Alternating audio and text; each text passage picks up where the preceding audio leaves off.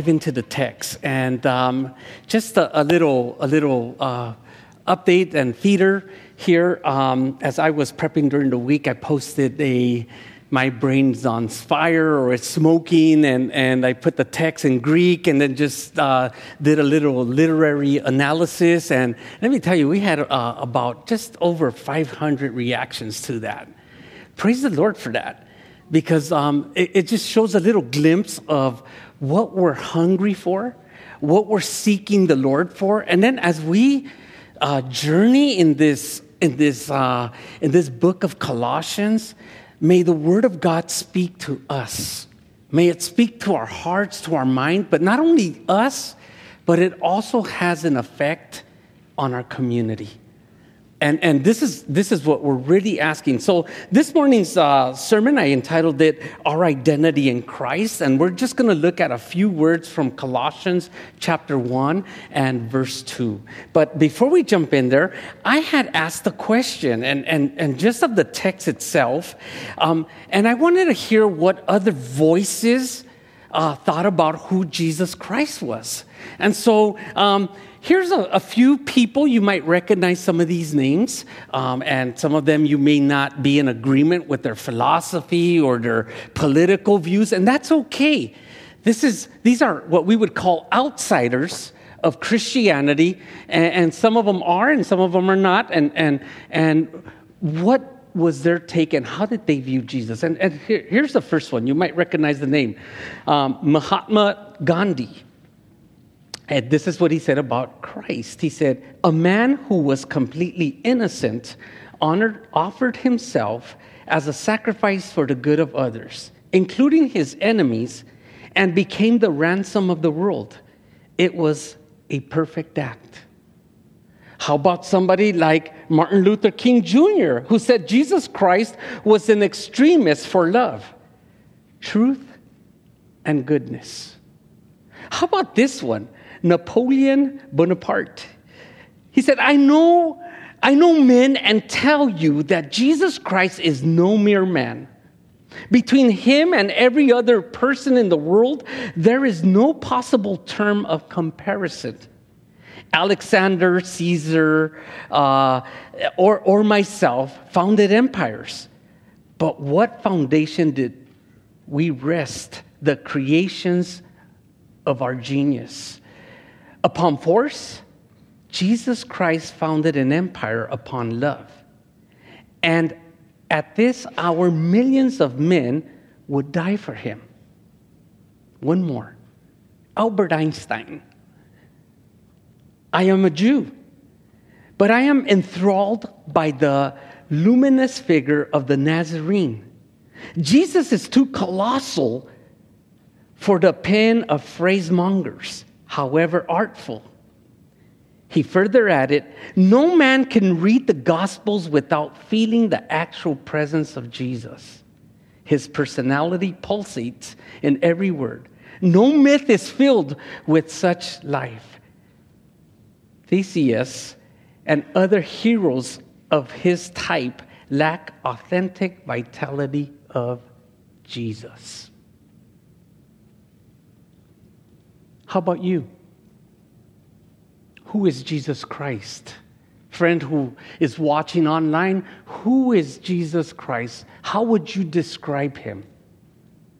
And we live in a world that has various versions of who Jesus Christ is or was.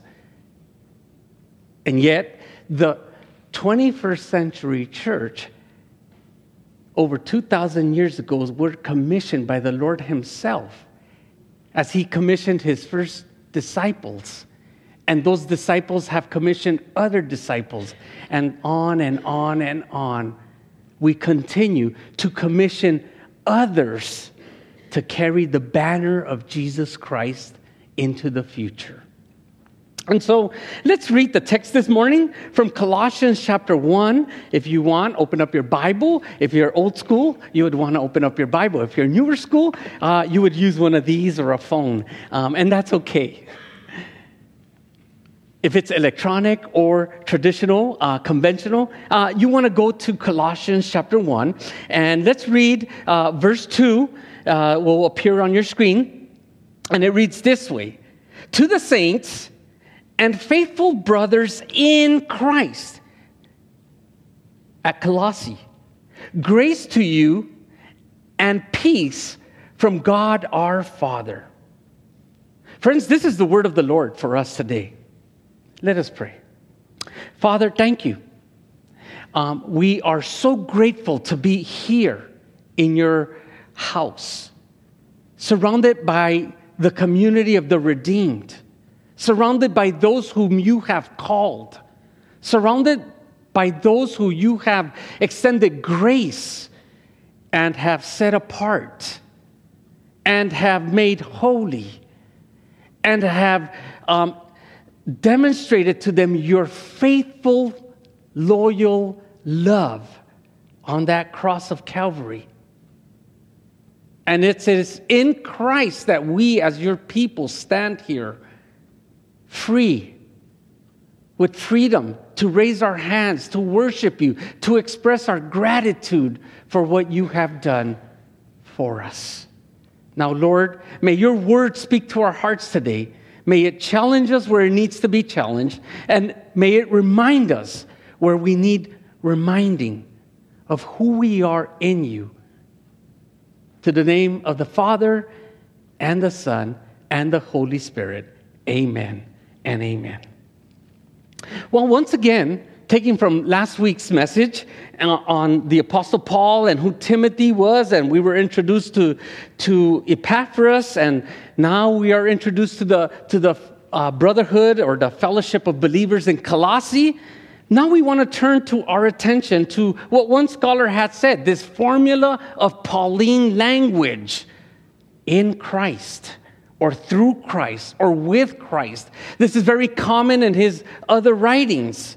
But let's look in the book of Colossians how Paul would address the believers. For example, if we observe Colossians 1 through 24 through chapter 2, verse 5, this is what Paul would say. And again, I apologize if my letters, I'm working on this, so I'm going to make these letters fit right in my PowerPoint presentations. But look what he says. And again, I'm reading from Colossians 1, verses 24 through verse 5 of chapter 2. Now, I rejoice in my sufferings for your sake, and in my flesh I am filling up with what is lacking in Christ's afflictions for the sake of his body, that is the church, of which I became a minister according to the stewardship from God that was given to me for you, to make the word of God fully known. Verse 26, the mystery hidden for ages and generations, but now revealed to his saints. Verse 27, to them God chose to make known. Interesting how Paul says that. To them God chose to make known how great among the Gentiles are the riches of the glory of his mystery, which is Christ in you, the hope of glory.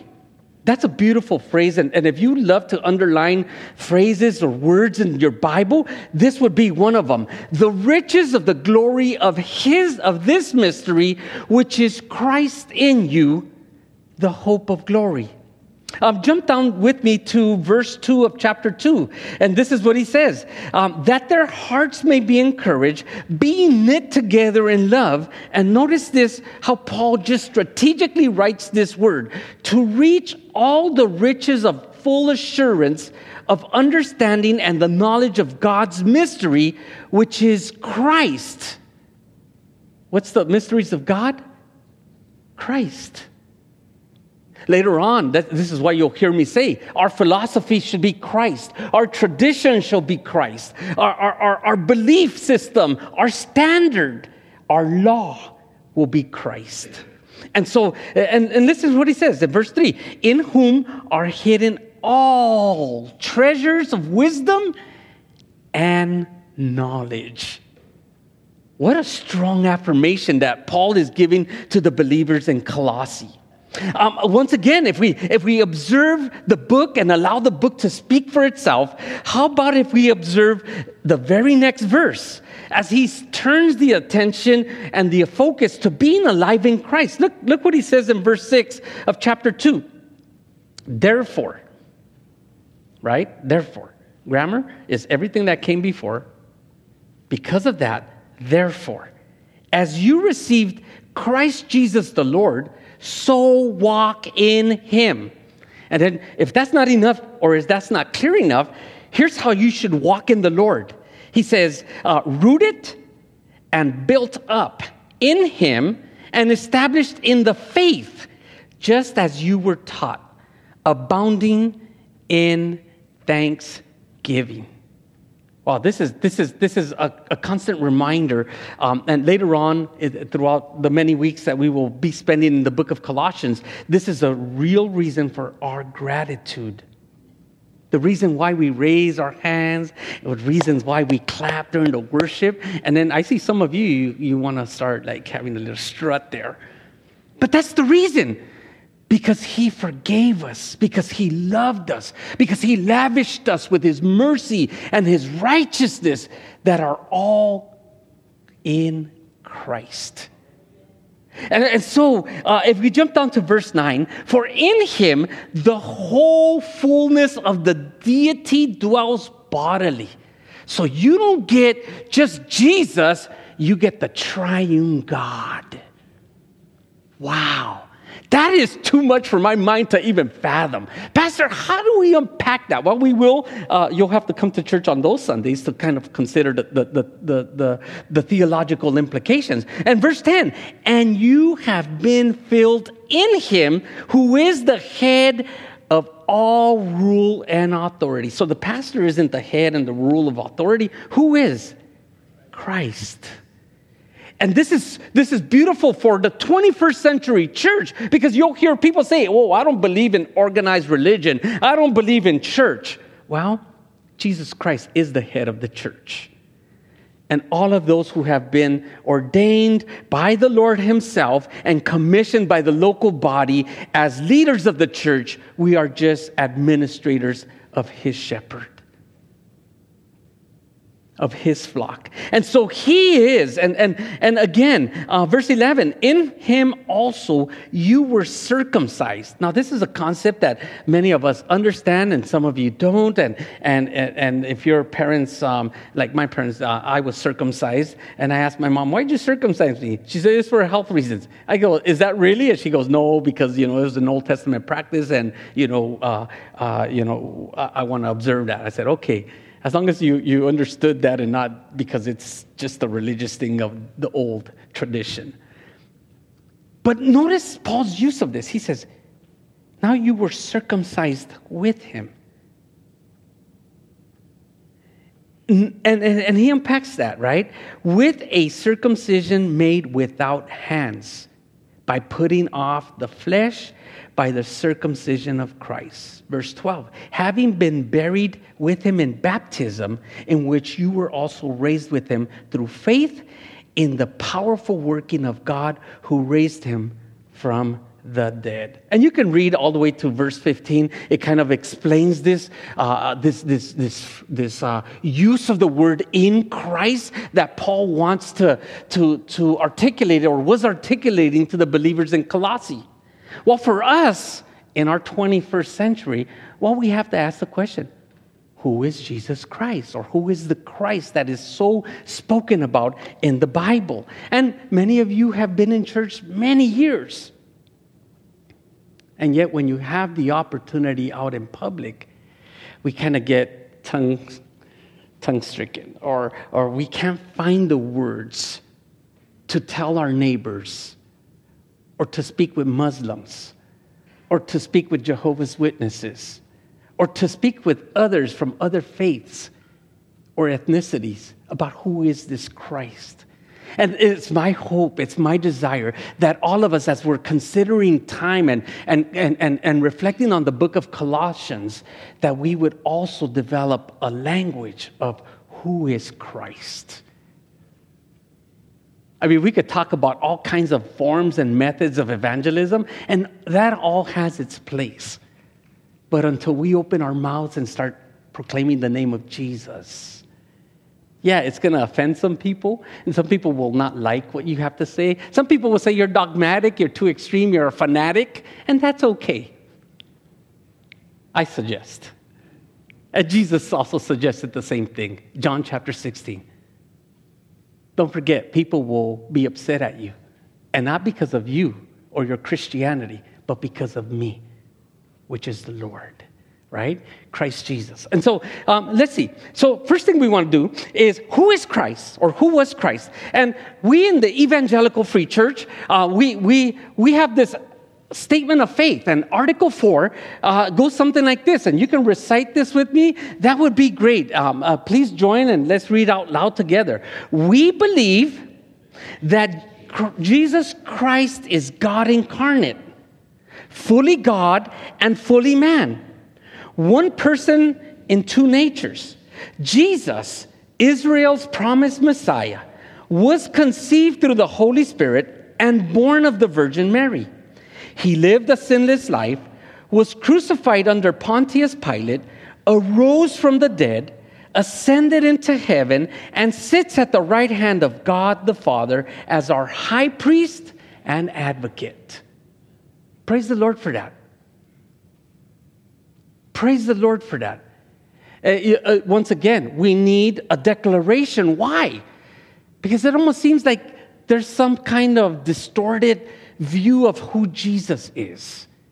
And it helps to have a clear affirmation of who we believe Jesus Christ to be. This is one of our points that's non-negotiable. We can have opinions and differences about the charismatic gifts of the Spirit. Are they relevant for the church today or they're not? And there's theological sides. But none of that makes it or breaks it for the gospel.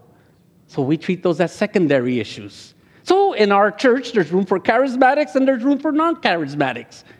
Praise the Lord for that. Because we are in. Thank you. We are in. It's all about being in. That's right. And so again, this is very important because the world, again, it's so distorted. They all have different versions.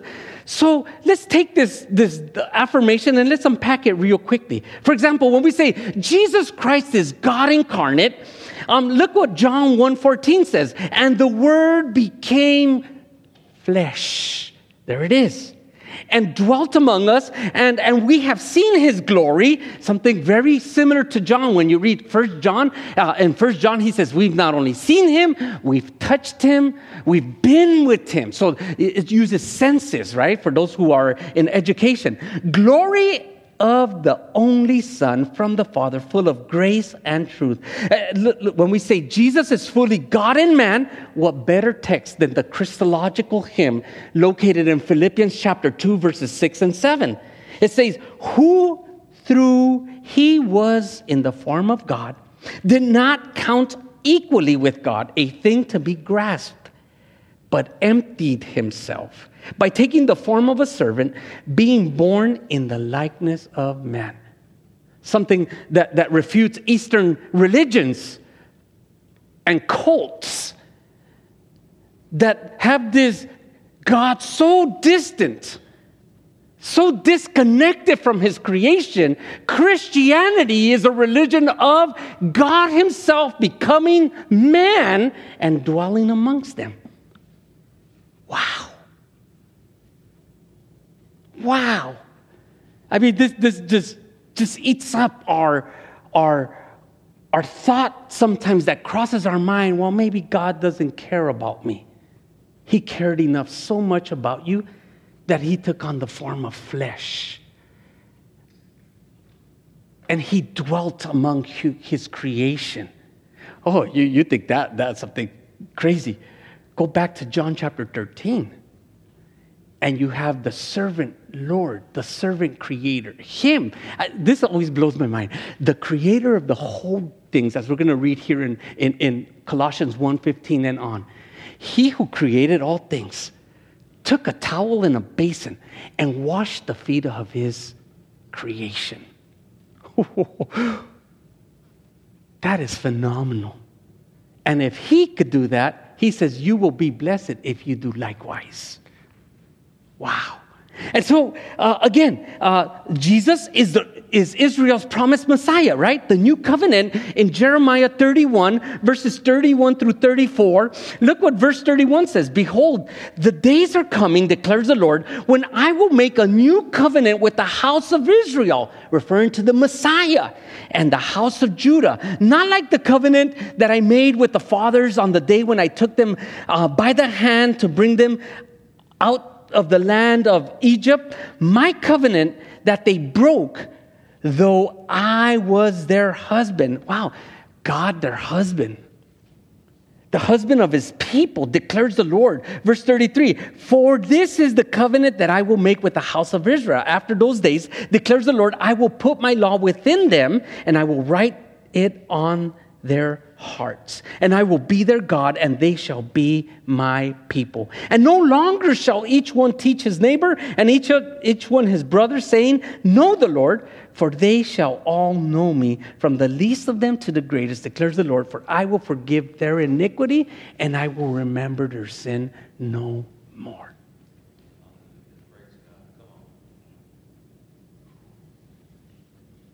Jesus was conceived by the Holy Spirit. Again, my friends, you can read this in Matthew chapter 1, verses 18 through 25. I'm going to pick and choose there, but go back in your time of study. Verse 18. Now the birth of Jesus Christ took place in this way. When his mother Mary had been betrothed to Joseph, before they came together, she was found to be with child from the Holy Spirit.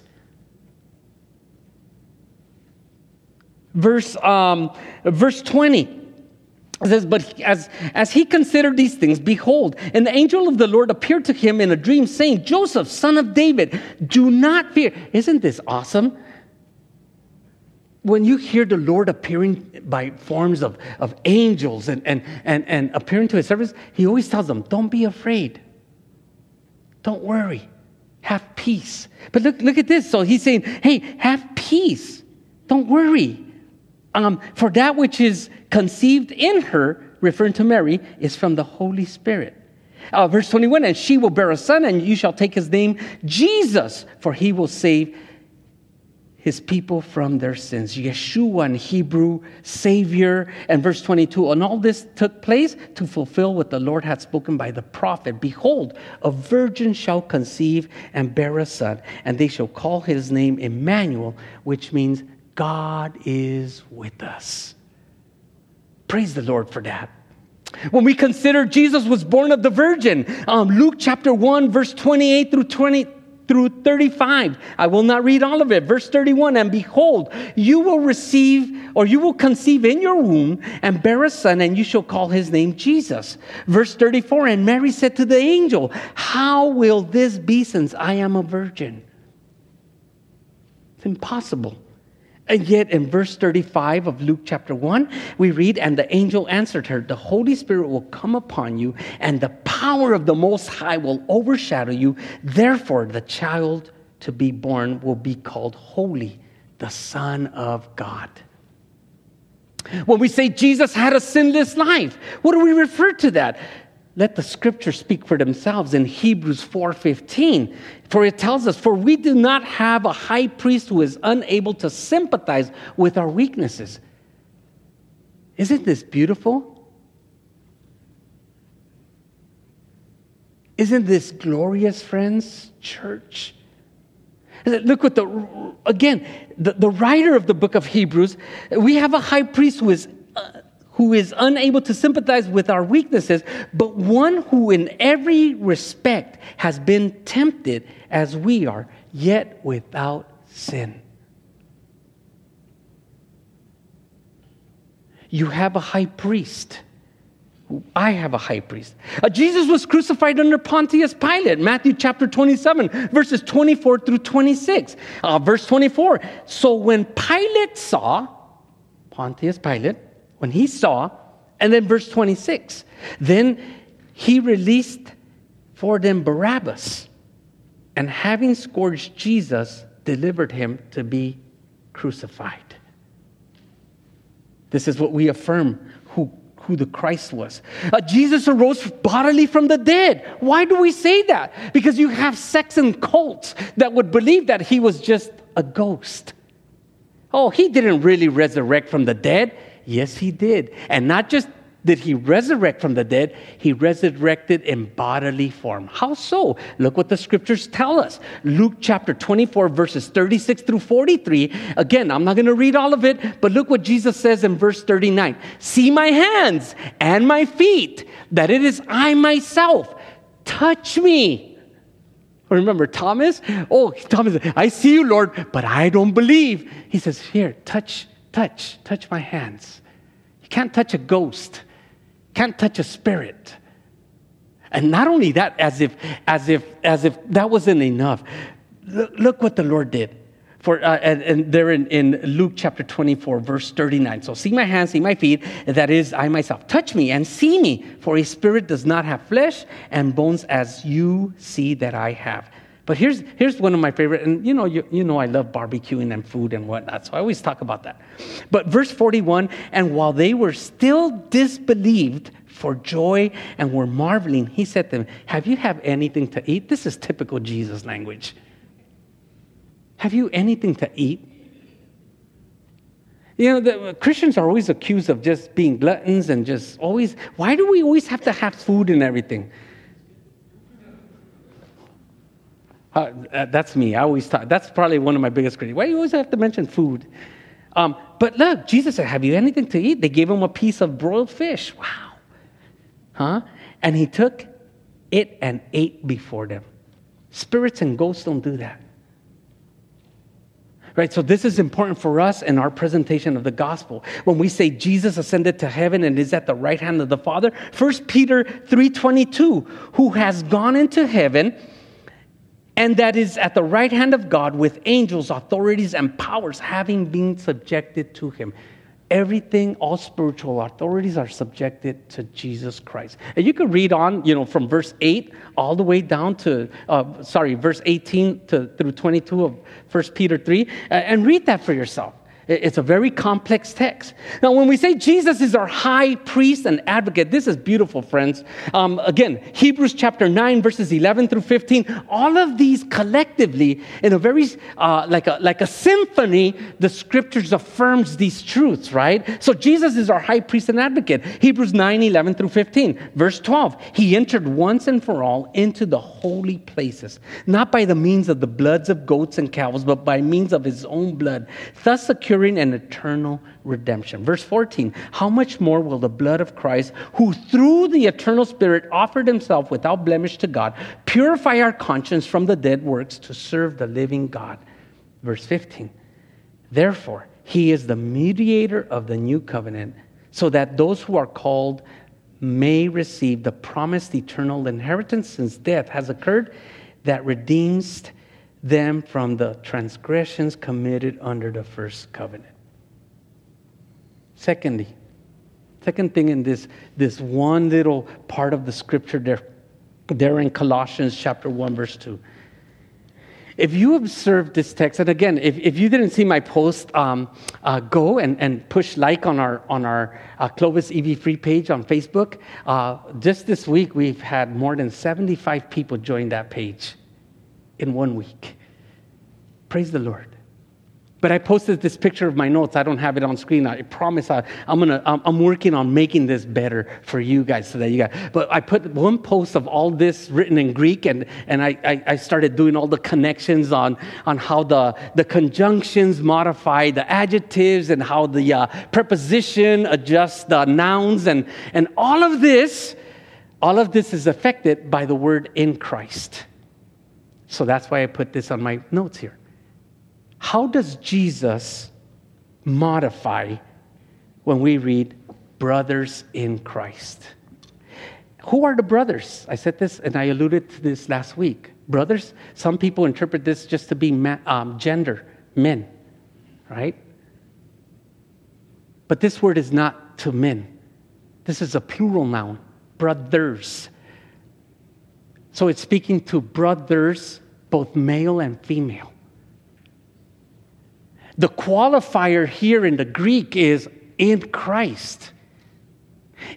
So Greek is very different from English, because sometimes we'll read English and we read like from left to right, and we want, we put the adjectives and the nouns and the verbs and the prepositions and all of the nice things. In Greek, sometimes you'll have the noun and then it's turned around. So, it'll say, in Christ are the brothers, for example.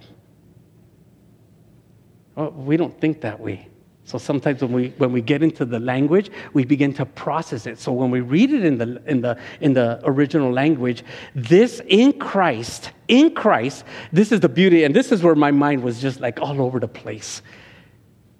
Because it is in Christ that the brothers are now being modified. Something is happening. There's a transformation occurring in our lives when we are now in Christ. Something happens. And Paul described them this way. He said, saints and faithful. Well, we talked a little bit about this last week. We said saints is not this sainthood like St. Peter or St. Paul, or there's a beautiful status, or Pastor Pablo because he preaches from the pulpit. This is not that. This has to do with the modifying, as I put there, this modifying preposition right before the noun. There's two nouns, one preposition. Brothers in Christ. That preposition modifies both. But between the both brothers and Christ, brothers is a receiving dative in the Greek. So it receives. What does it receive? In Christ. And not only does it receive Christ, but because of Christ, it is set apart and made holy for the purposes of God. And not only is it made holy, being separated, but one of the characteristics of being in Christ is faithfulness. We are not like the world. I think I said this last week. We're going to love you even though you don't want me to love you. We're going to serve you. Because that's what Jesus would do. That's what a good friend of mine also used to say. We're going to love you even though you may not know it, but we love you. And so, again, scriptures are very clear. Let's run through this very quickly. Colossians 1:4. Since we heard of your faith in Christ Jesus. Colossians 1:14. Look what he says. In him we have redemption. In whom, again, that's the key word. Colossians 1:16 through 17. For by him all things, right? That's the key word there. And then in verse 17, and he is before all things, and in him all things hold together. Again, Colossians 1:19, for in him all the fullness of God was pleased to dwell. Colossians 1:28, him we proclaim, warning everyone and teaching everyone with all wisdom, that we may present everyone mature in Christ. There it is again. Colossians 2:3. In him are hidden all the treasures of wisdom and knowledge. Colossians 2:6 and 7. Therefore, as you receive Christ, just the Lord, so walk in him, rooted and built up in him and established in the faith, just as you were taught, abounding in thanksgiving. Colossians 2:9 through 12. Specifically verses 11 at the end, where it says, by the circumcision of Christ, verse 12, having been buried with him in baptism, in which you were also raised with through faith in the powerful working of God who raised him from the dead. Even the tougher verses in Colossians, for example, Colossians 3:18, wives, submit to your husband. Guys, don't be doing this to the wife. We're going to get to this verse here, okay? This is hard. This is hard stuff. This is the paranesis of the scripture, the moral implications of his instruction here in the book of Colossians. He says, wives, submit to your husband as fitting in the Lord. There it is, in the Lord. Again, Colossians 3:20, children, obey your parents in everything, for this pleases the Lord. Okay, and then finally, in Colossians 4:7,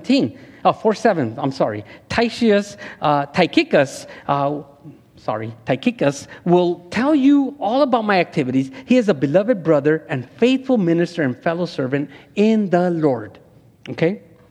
So again, this is important for our commitment to Christ, incorporation into his body, membership as a holy community, redeemed believers, which takes us to this last and final thing here this morning. In the person and work of Christ, we are made part of the family of God. In the person and work of Christ, we are made part of the family of Christ. So you don't become a part of the church just by attending. It's that qualifier that Paul said. Brothers in the preposition Christ.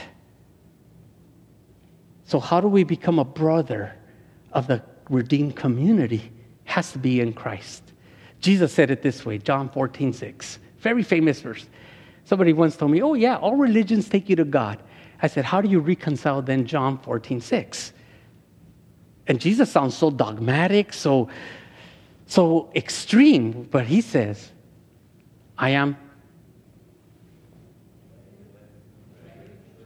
the way, the truth, and the life. And then what does he say at the end of that verse? No one can come to the Father except through me. This is the Lord himself saying that. So again, how do we Paul said this way to the brothers in Ephesus, right? Again, Ephesians 1:3-6. Blessed be the God and Father of our Lord Jesus Christ, who has blessed us in Christ with every spiritual blessing in the heavenly places, even as he chose us in him, again, in Christ, before the foundation of the world, that we should be holy and blameless before him. In love, he predestined us for adoption to him as sons through Jesus Christ, according to the purpose of his will, to the praise and the glorious grace with which he has blessed us in the beloved, which is Christ. In him we have redemption through his blood and forgiveness of our trespasses according to the riches of his grace, which he lavished upon us in all wisdom and insight, making known to us the mystery of his will. How do you know the mystery of God's will? Christ. When you struggle to read the scriptures and you don't understand, oh, my friends, pray to the Holy Spirit that he would illuminate your mind and show you Christ as I forgot. Martin Luther says, that Jesus Christ is the center of the scriptures. Right? And so this is what Paul is saying. He made to us the mystery of his will according to his purpose, which he set forth in Christ as the plan for the fullness of time to unite all things in him, things in heaven and things on earth. And I love that multi-dimensional that you find in Revelation chapter 5 when you read in the heavens and in the earth and below the earth. All creatures were praising the Lord. And so we get that little bit. And finally, as if that wasn't enough, Paul in Romans, this is one of my favorite texts in the Bible, Romans chapter 8. Especially verse 1. That speaks volumes and harmony of therefore in Christ there is no condemnation. Wow. Friends, sometimes our guilt, we come to church, I always have this image, right? We come to church like beat, like this, right? But when we read Romans 8:1, it says, therefore, in Christ, that beautiful language of Pauline theology, reminding us that it is in Christ,